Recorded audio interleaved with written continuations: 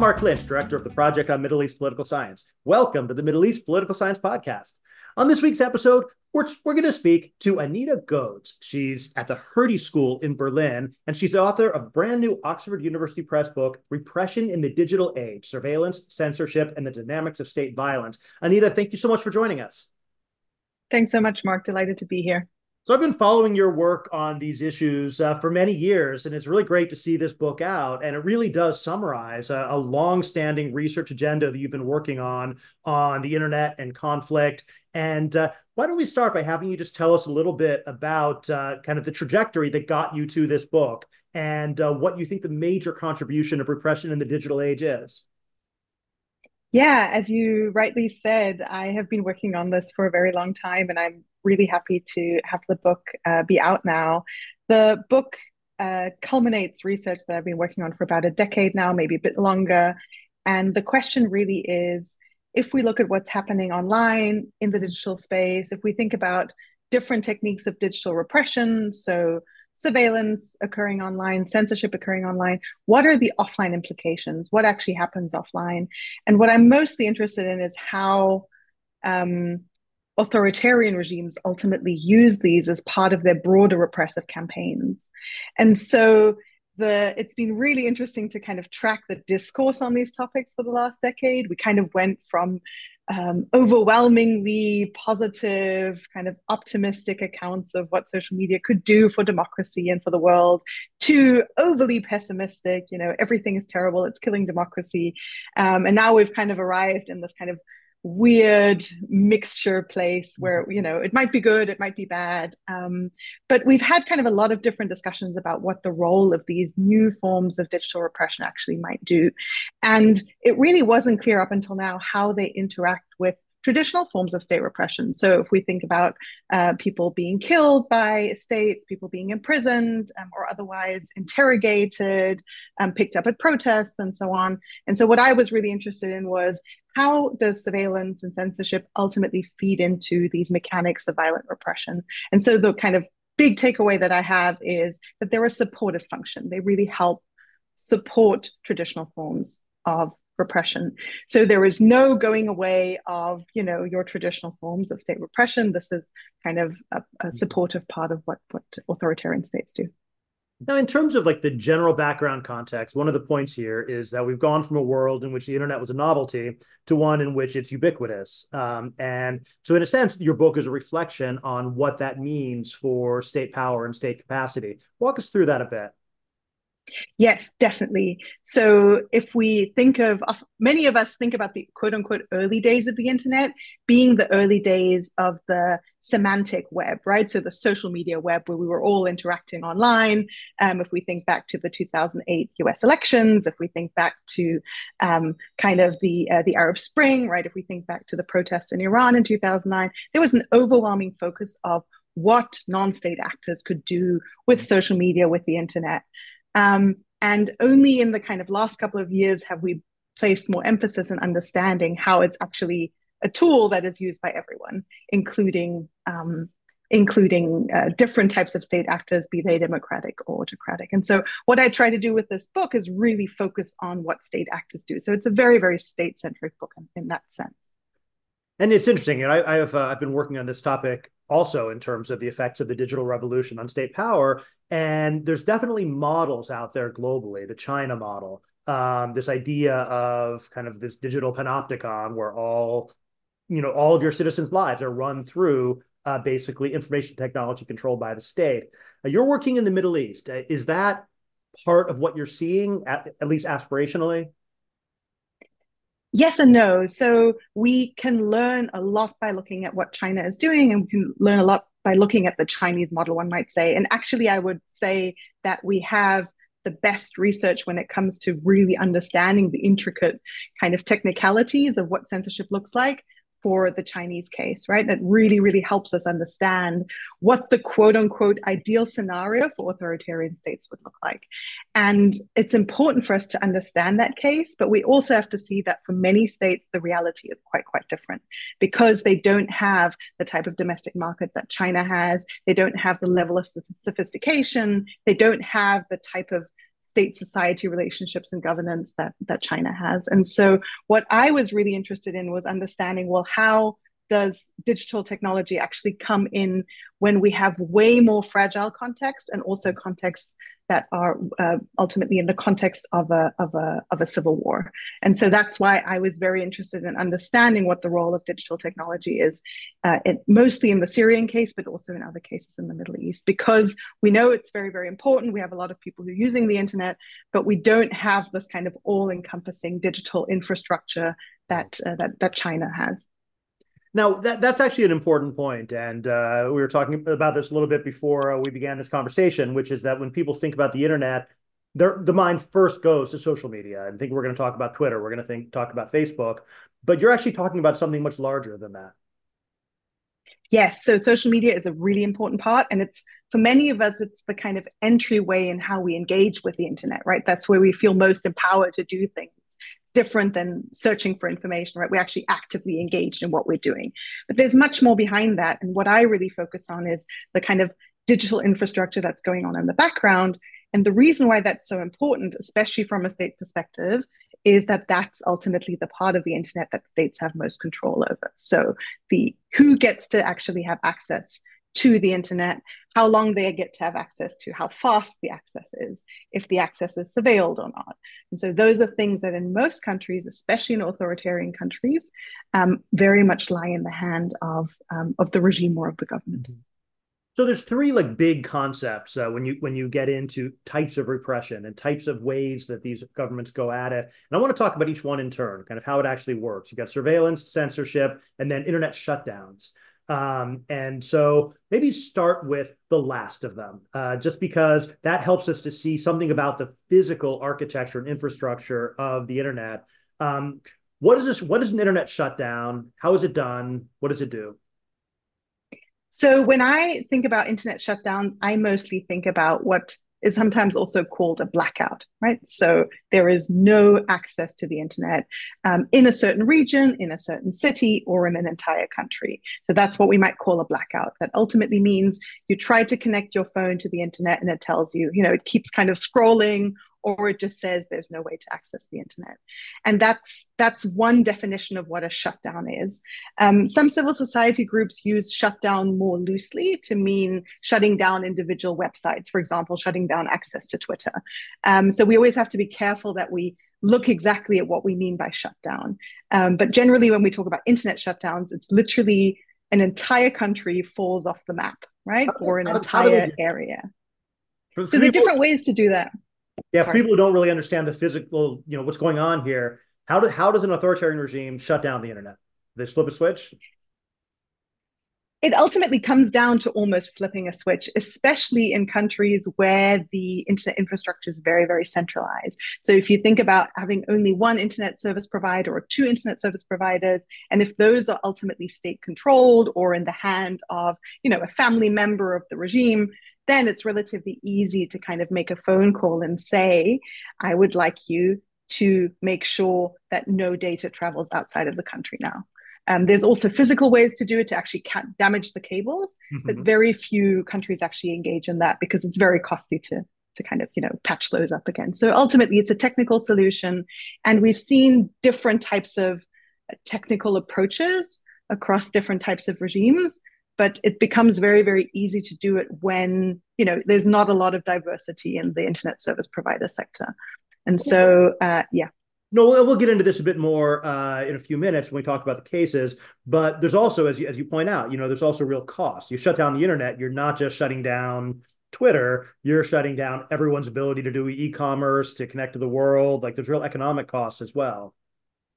They're huge economic costs. And when I started working on internet shutdowns in about 2012, many of us thought that this was something that was really archaic and kind of brute force. And in a couple of years, we'd see no one really engaging in this anymore because it's super costly. And so it's actually been really interesting to see that internet shutdowns are still on the rise and a lot of countries engage in them because, as you said, the costs are really high. And they're not just high economically, they're also high because they have a big potential for backlash. So if you have a certain part of your population that is already quite unhappy with you and discontent and, would like to see things changed. And then you take their ability to engage in their work, talk to their family, maybe stream Netflix, whatever else whatever your streaming service is. You take that away, it radically changes the kind of calculation of maybe, engaging in protest or otherwise becoming, active. It could mobilize otherwise unmobilized people. Exactly. So that's internet shutdowns. What about surveillance? How do you think about digital surveillance? Digital surveillance is something that really keeps me up at night, even as a researcher, because it is so much harder to grasp for us as researchers and also for members of civil society, because ultimately, in many cases, it's invisible. But by surveillance, I think about both kind of broad population-based, mass-based surveillance. So many of us can think of the Snowden revelations, now also almost a decade ago, of kind of broad surveillance of internet traffic, trying to pick up different types of patterns of what people are searching for, what types of words they're using in their communication, and so on. So that would kind of be kind of broad mass-based surveillance, but it also includes targeted surveillance. And here we can think about the kind of NSO revelations around the surveillance spyware that actually allows you to infiltrate people's devices to get at their location, who they're talking to, who the contacts are in their phone book. And the combination of having kind of societal level surveillance and targeted surveillance really helps regimes that are interested in understanding, what's the level of discontent in the population, and then what are the people that we're really worried about doing. I think it's really important to differentiate those because targeted surveillance and mass surveillance have quite different effects.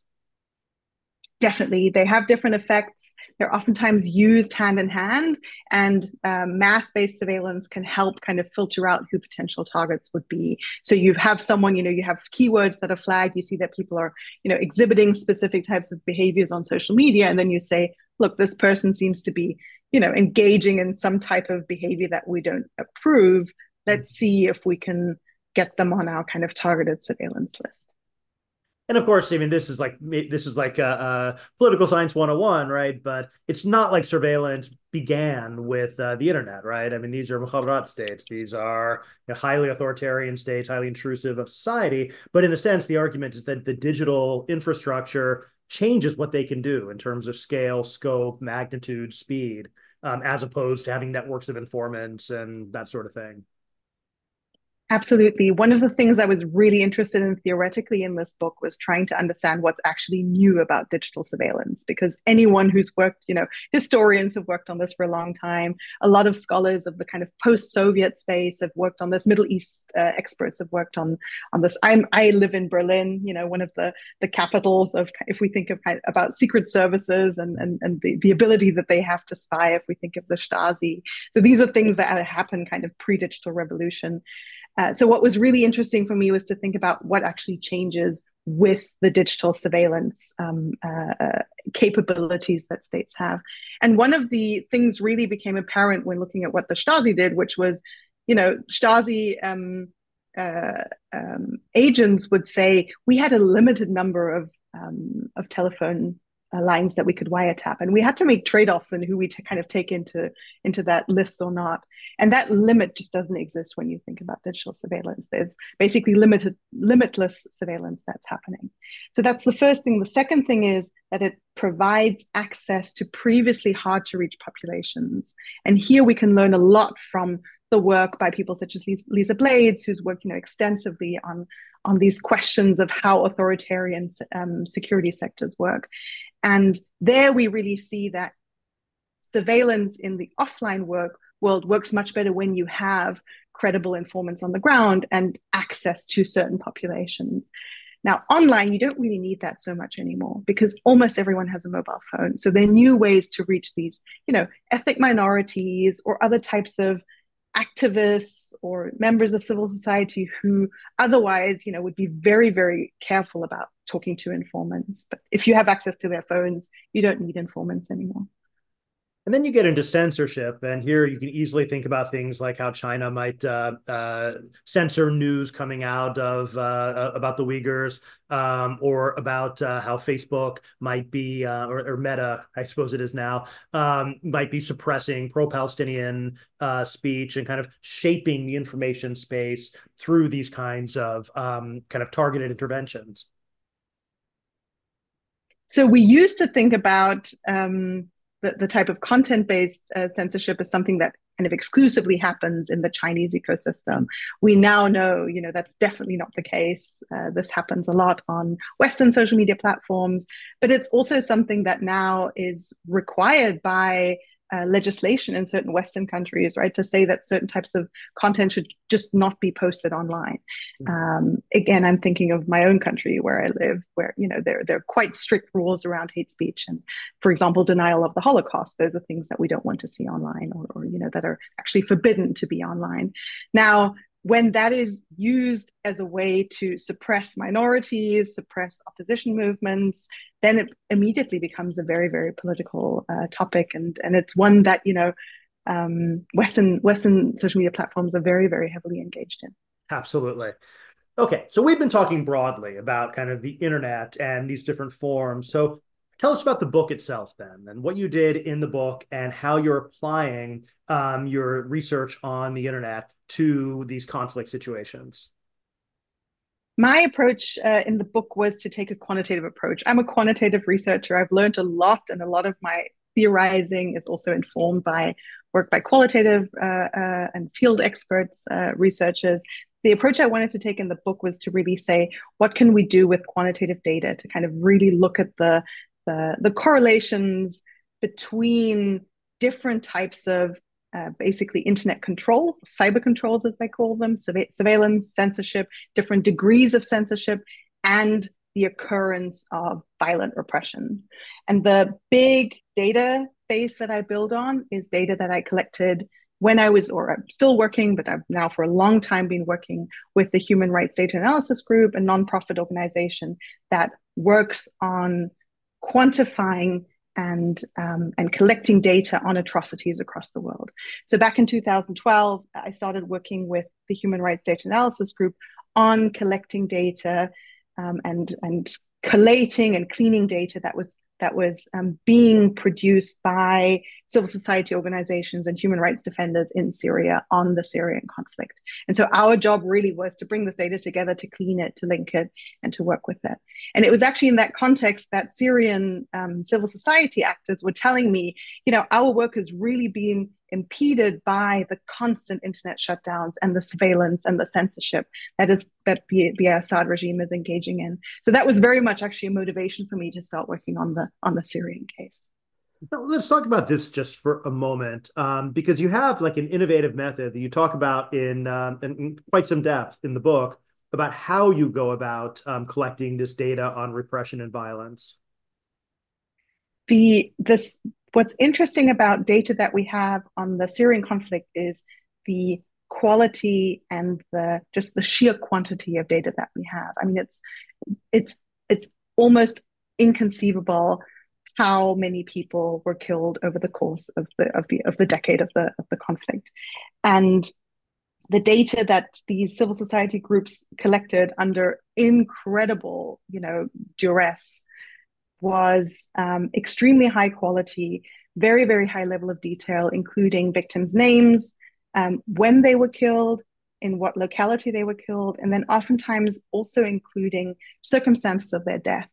And one of the things I learned very early on from these Syrian activists was that they were trying to be as accurate as possible about the circumstances to make sure that people weren't calling into question whether these names were fabricated. Right. Now, a byproduct of having all of this high quality information was that we were actually able to link the information across different data sources. So we had data from multiple sources, and we were ultimately able to establish a total list of documented fatalities for the Syrian conflict. Now, we did this work. It was initially commissioned by the Office of the High Commissioner for Human Rights at the UN. And then we continued doing that work in part in collaboration with Amnesty, but also just in collaboration with these documentation groups because it was so important both to them and to us. And the interesting thing when you have data from different sources and you're able to link where that data comes from is that you're able to use epidemiological methods to estimate how many people were not included on those lists. So estimating the dark figure of how many people were, probably killed beyond what you have on those lists. Now that's really, really important when you're looking at communication technology, because we know that communication technology is correlated with the quality and the quantity of information that we have on killings. So any type of study that's trying to understand repression and that is trying to understand the use of communication technology needs to account for ultimately reporting bias. And it's not just social media. There's been a number of studies recently about how you get reporting bias, from the fact that international journalists tend to be based in capital cities, and so they might miss violence that's happening out in rural areas and that sort of thing. It's a ubiquitous problem in kind of event data, conflict event data. Hugely so. And I was really lucky to build on fantastic work by political scientists, by sociologists, and again by area experts who really have told us about this urban bias as you just talked about as well. And in Syria, then you have the added problem of tremendous amount of kind of misinformation, disinformation, and kind of active efforts to kind of shape the narrative space by both opposition activists and by the regime. Yes, and we noticed in the course of our work that the level of scrutiny and kind of the adversity that we experienced in doing this work hugely increased with the Russian entrance into the conflict. So 2015, really the information environment massively changed. No, absolutely. Before we get into the actual findings of the book, then, kind of one last thing about like the selection of Syria as your primary case study. You also talk about Iran, but really Syria is the primary case study. Why did you choose that? And what do you think we're able to see by focusing on Syria? Syria for me, and here again, I'm actually building on your work, Mark, with colleagues. We talked about this being the most socially mediated conflict. That is probably not the case anymore because we now have, if we think about Israel, and Hamas, if we think about Ukraine, these are highly, highly socially mediated conflicts. But it was But a at the harbinger of time, the future. this really was a harbinger of the future. And so I was really interested in seeing in a conflict where both state and non-state actors are so hugely reliant on social media, how does this actually mediate violence in the conflict? Great. So when we come back, we're going to talk about the findings of the book and kind of the implications for studying the internet and conflict.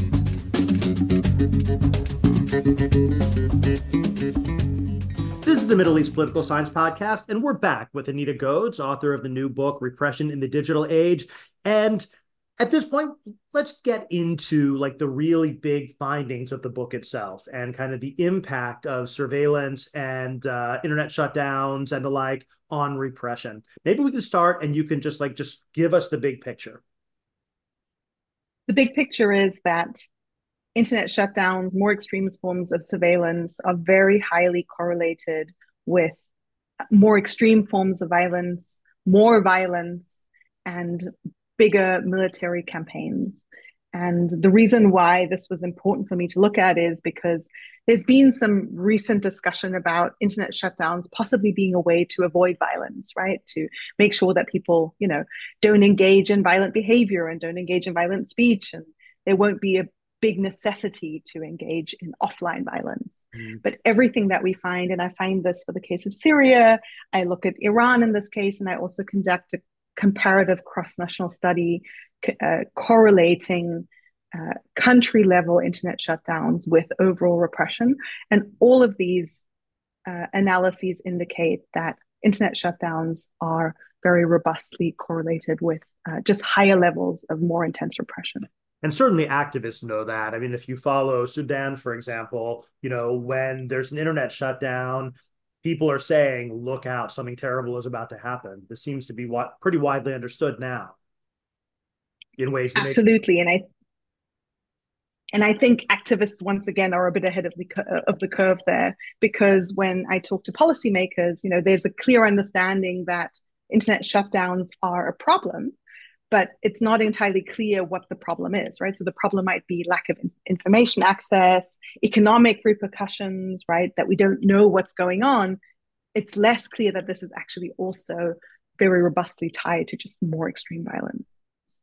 Now, one of the things which is fascinating about your argument, though, is it's not just the obvious that they want to turn off the internet so nobody can see what they've done, right? There's more to the argument than that in terms of why you see this connection between internet shutdowns and extreme violence. What I find in the case of Syria, where I look at national level internet shutdowns, but also regional internet shutdowns, just to kind of also get different aggregation levels into our understanding, is that the violence oftentimes already increases before the internet shutdown occurs. So if it were really only about hiding what's going on, then you would assume that people first shut down the internet and then they start engaging in violence. But what we actually see is that we see a concerted military effort, and then we see an internet shutdown occurring. In the case of Iran, I'm actually able to document how there's also a change in the nature of violence. So it's not just that there's an increase of violence, but there's a clear change in how violence is conducted. There's a clear focus towards controlling the narrative and making sure that the government ultimately regains control and remains in the upper hand. But as you point out, there's also a trade-off. Like when you start shutting down the internet or you start censoring the internet for authoritarian regimes, that comes with a cost. It comes at a big cost, and that cost is that it can reduce from the perspective of the regime, it can reduce the regime's ability to collect information on what the opposition is doing, because you're shutting down the internet and ultimately shutting down your ability to also collect and engage in digital surveillance. And so what we find is that it's not just an increase in violence, but it's also an increase in what I call untargeted, or more colloquially called indiscriminate violence. So violence that doesn't distinguish between different types of victims. In Syria, a lot of that is barrel bombings, artillery strikes. So violence that doesn't distinguish between different types of individuals. Right, because if you're surveilling everything, that's the trade-off, right? It's like you're allowing protests to be organized, but you also know who's leading them and where they're going to happen, and that lets you be more targeted. But if you turn off the internet, in a sense, you're making yourself blind and dumb, but then you can just get on with killing. Exactly. Then you can get on with the killing. You're less likely to care about knowing exactly, who's engaged in specific anti-government activities.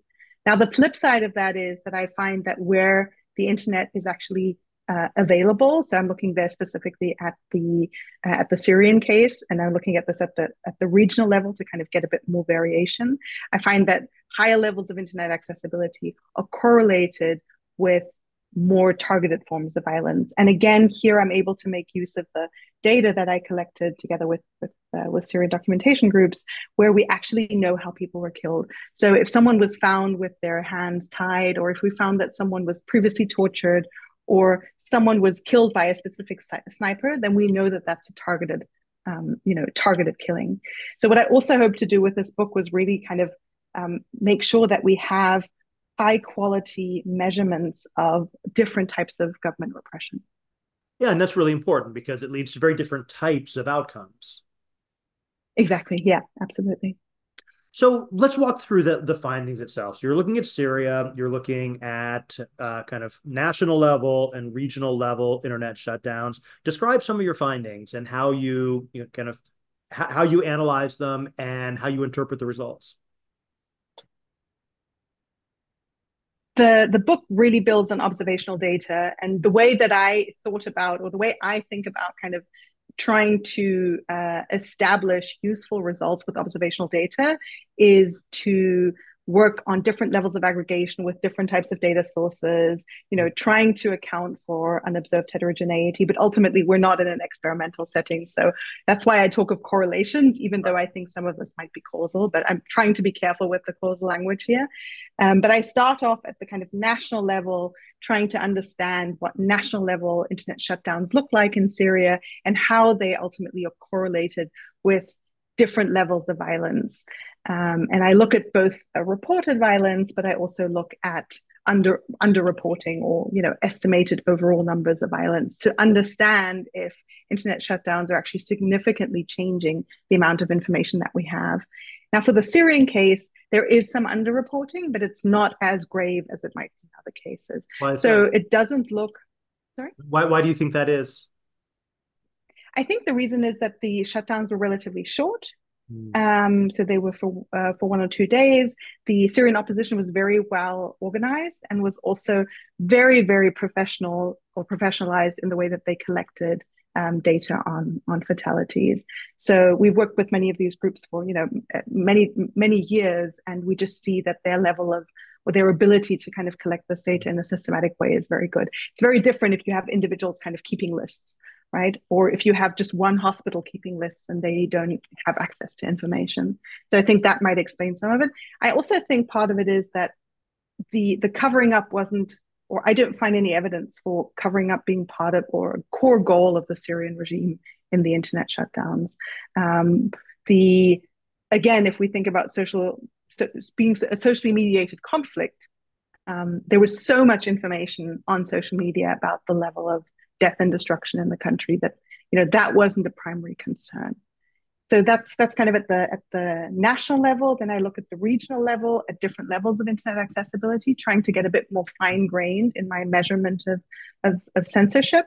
And here I find a more qualitative difference. So reduction in internet accessibility is correlated with an increase both in the absolute number and the proportion of indiscriminate violence, and increased internet accessibility is correlated with an increase in the proportion and the absolute number of people who are killed in a targeted way. And Mm-hmm. so again, we see information here kind of being at the core of the findings. Yeah, that makes a In lot the of case, sense. Yeah. in the case of Oh, no, please go ahead. sorry, I think there was in the case of Iran, I wanted to look at it in a more kind of day by day qualitative way, and the way that I was able to do that was that I worked together with both the Amnesty Tech team and the Amnesty Iran team to collect as much relevant information on video evidence that we had on the protests, but also other types of information on accessibility and kind of nuances of repression used by the regime. So I look at the internet shutdown in November 2019, which was, very, very widely publicized. And ultimately, the kind of main takeaway I have of this case is that it was quite effective in suppressing what we know about what happened, and in also suppressing the protest. Mm-hmm. So going back to Syria, if I remember correctly, you identified 13 major internet shutdowns over the course of the conflict. Yes. So what are the main circumstances there? At what points did you see that the Syrian regime decided to, kind of adopt that strategy? The nationwide shutdowns were earlier on in the conflict. So between 2011 and 2014, that's when we kind of see the internet being shut down in the entire country. And a lot of it was associated with specific military campaigns in certain districts of the country, and sometimes even in certain cities. So you would see that there was kind of a big protest somewhere happening, and regime forces would go in and really try and just flatten those protests, and that would be accompanied by an internet shutdown. Later on, it was when the opposition was actually more formalized and armed. We also saw that it was proper military offenses where we saw that happening. Now, from 2014 onwards, we don't really see these nationwide shutdowns anymore. We see more regional level shutdowns happening in certain parts of the country, and so we see a bit of a shift in strategy happening there. And I think there are two reasons for that. The first is shutting down the internet is wildly unpopular, even with your supporters, Mm-hmm. right? So why would you be punishing people who are in support of you by taking away their internet? And the second is that internet shutdowns, if you look, even now, if you do kind of a cursory Google News search, you'll find huge international coverage about the shutdowns themselves, more Right. so than the violence. So it's really bad PR. Yeah, because that's something which, it's something different from the daily toll of kind of as horrible as the violence is. you do see that it becomes normalized in certainly in media coverage, whereas internet shutdowns are something novel. Exactly, especially when they're just countrywide, when there's no information coming out. And in a sense, it's much better if your constituencies have access to the internet and the others don't, right? Because then they can continue forming a narrative on social media, and the people that you don't want online ultimately aren't able to do that. I know this goes beyond the scope of this book, but with the rise of things like the Starlink technology that's being used in places like Ukraine, do you think that changes the kind of the strategy of internet shutdowns if there's the possibility that the adversary can circumvent it? I think it does, and I think we have seen that in Ukraine. So in Ukraine, we've seen that what I call digital annexation is something that the Russians have been heavily engaged in, right? So they take over a certain territory and they try to very, very quickly redirect internet traffic via Crimea mostly, right? So via Russian telecom providers. And part of that is ultimately, being able to either shut down the internet or surveil, get at data by the Ukrainian local population. So that is something that Russia is very much aware of and has used in the conflict. Now, shutting down the internet is much less potent when there is an alternative satellite structure that's available. So I absolutely think that changes the kind of logic or the usefulness, the effectiveness. I mean, there are all kinds of other problems that come up with it when you have, private entities deciding about who gets access where. But I do think that technically or theoretically speaking, having alternative structures available is a hugely important way to circumvent the dangers of internet shutdowns. But one other thing, which again, actually, it doesn't really go beyond your study because you do talk about this, but certainly in the case of Egypt, there's a famous finding that the Mubarak regime's internet shutdowns in during the Egyptian Revolution actually pushed a lot of people outside because they wanted to go see what was happening. Do you see things like that happening elsewhere in the cases you looked at? Initially in Iran in 2019, there is evidence for that. Now we don't have the type of fine-grained data on turnout that we had or that was available for the study on Egypt, but I think initially we do see that more people turn out. What's interesting about the 2011 shutdown in Egypt was that it was relatively long. It was 5 days. A Right. lot of the shutdowns that I look at in Syria are 1 to 2 days. And actually, Iran is much more like Egypt, where they carry on for longer. So it really also depends on the length of the shutdown. We have very, very little evidence that shutdowns lead to demobilization. And we do have some select evidence that they do lead to an increase in mobilization, but I don't think it's kind of something that we find across the board. It also, as I said, depends on the length and just the willingness of the government to engage in extreme violence. Well, I was going to say because your findings in the book suggest that it might increase mobilization, but it also increases indiscriminate counter violence, and so basically that's the trade-off that the regimes are willing to pay. Yes, absolutely. So, kind of broadening this out, then, kind of looking at the connection between the various forms of surveillance and censorship and the impact on conflict. What are the big takeaways that you take from the quantitative study that you've done in terms of broadly looking at the relationship between internet and conflict? We can't think of those two things as divorced anymore. And I think it's a mistake to think that the one is a substitute for the other. And it's a mistake to try and analyze them individually. Mm-hmm. So when we think about digital repression, it's very, very difficult to think about that divorced from offline violence. When we think about offline violence, it's almost impossible to think about that not being affected by modern communication technology. So I think we just have to think of those things as an entire repertoire that regimes are engaged in. Now, I focus on regimes, or so government sides. We see that many non-state actors are also engaging in this, and oftentimes, very, very heavily engaging in propaganda as well. So, also for non-state actors who engage in violent activities, this is just part and parcel of their repertoire. The second thing I really have, a big implication for me in doing this work has been the importance of digital infrastructure.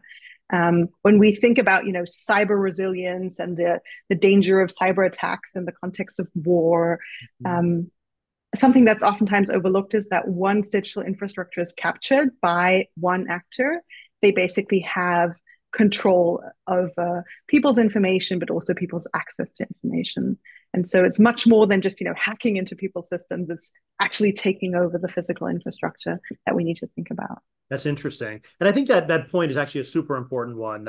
Some of the work that I'm doing these days, really pushes in that direction as well. It's like you can't separate this anymore because the more that everything is digitized, the more that repression online and offline, surveillance online and offline are the same thing. And I think that really does challenge a lot of our theoretical approaches to kind of state capacity and the modalities of state violence. 100%. And I think I learned a lot from reading research on state capacity, ability to collect taxes, and how we formalized state capacity in the past, and digital capacities and infrastructures really just kind of ties very, very strongly into that. So the book makes a really great. This is going to be a widely read book. I think it makes a really great contribution to the study of the internet and conflict. We have a few minutes left, and I want to switch gears for a moment because one of the things you've also done and you've written about in a number of different contexts is about kind of what this means for political scientists and for researchers and what this increasingly ubiquitous surveillance means in terms of kind of our own security. And could you say a little bit about kind of some of the things you've written and thought about in terms of, kind of best practices for our own digital security? Yeah, I think it's probably a side effect of, studying Mm-hmm. digital surveillance for so long that you start getting paranoid in your own work as well. So one of the pieces that I recently published together with Cassie Dorff and Colin Henry was trying to think about the digital footprints that we actually leave behind. Because when you look at activists and the kind of threats that they're exposed to, not only in authoritarian regimes, also in kind of, we might call them illiberal democracies or semi-democracies, and increasingly also in democratic countries if you're from the wrong ethnicity or the wrong, minority, is that these footprints can become really, really dangerous. And so the big thing that we were thinking about were changing political contexts and how they might affect the sensitivity of data that you collected in the past, and that might now become very, very sensitive, right? So let's say you're working on women's empowerment or LGBTQ rights in a country where those rights are, very well protected. You have a change in government, and then suddenly that data that you have is very, very sensitive, or on religion, for example. Mm-hmm. And so when we do our research and when we kind of do our ethics assessments, it's not just about what's going on right now and kind of formalizing that threat model, but thinking about what the future could look like, both in the countries, if we're studying countries that we don't live in, both in those countries, but then also the context that we live in ourselves. When you say digital footprint, to explain to the new graduate student, what kind of digital footprint are they leaving? What are the things that they should be paying attention to? It's really everything. It's your email. It's the first contact that you have with a member of a civil society organization. I'll give a concrete example. You're interested in working with a group that is trying to improve access to health services for trans people, and you get in contact with someone from that organization, right? The moment that you get in contact with that person, you might be putting them at risk, but you might also be putting a target on your own back, depending on the context that you're working in, right? So that That's first really moment of important, right? contact. Because you're establishing metadata, which even if they are unable to access the actual content of the communication, they've established that there's a connection simply by virtue of the metadata of a phone call, a text, a email. Exactly, right. So it starts with the first point of contact. It starts with you, having a history of where you are, you're going on your Google Maps, It's about using Google Translate, right, or ChatGPT or whatever other cloud service that you're using to either translate data or change data in some type of way. So there are lots and lots of different ways in which you are engaging with cloud services or emailing people or moving your devices from A to B, moving your data from A to B. That can potentially put whoever is included in your database, including yourself, at risk. And that includes, as you just mentioned, a lot of cloud services where we store our data, which might not be nearly as secure as we think they are. Or for that matter, something like Zoom, which we're using right now, which might not be nearly as secure as we think it is. Absolutely. And I think one of the things I've learned over the years is I'm going to call it the myth, provocatively, the myth that we had for a long time that technology services and companies that are based in Western countries, I'm going to broadly say, have kind of a neutral position in this.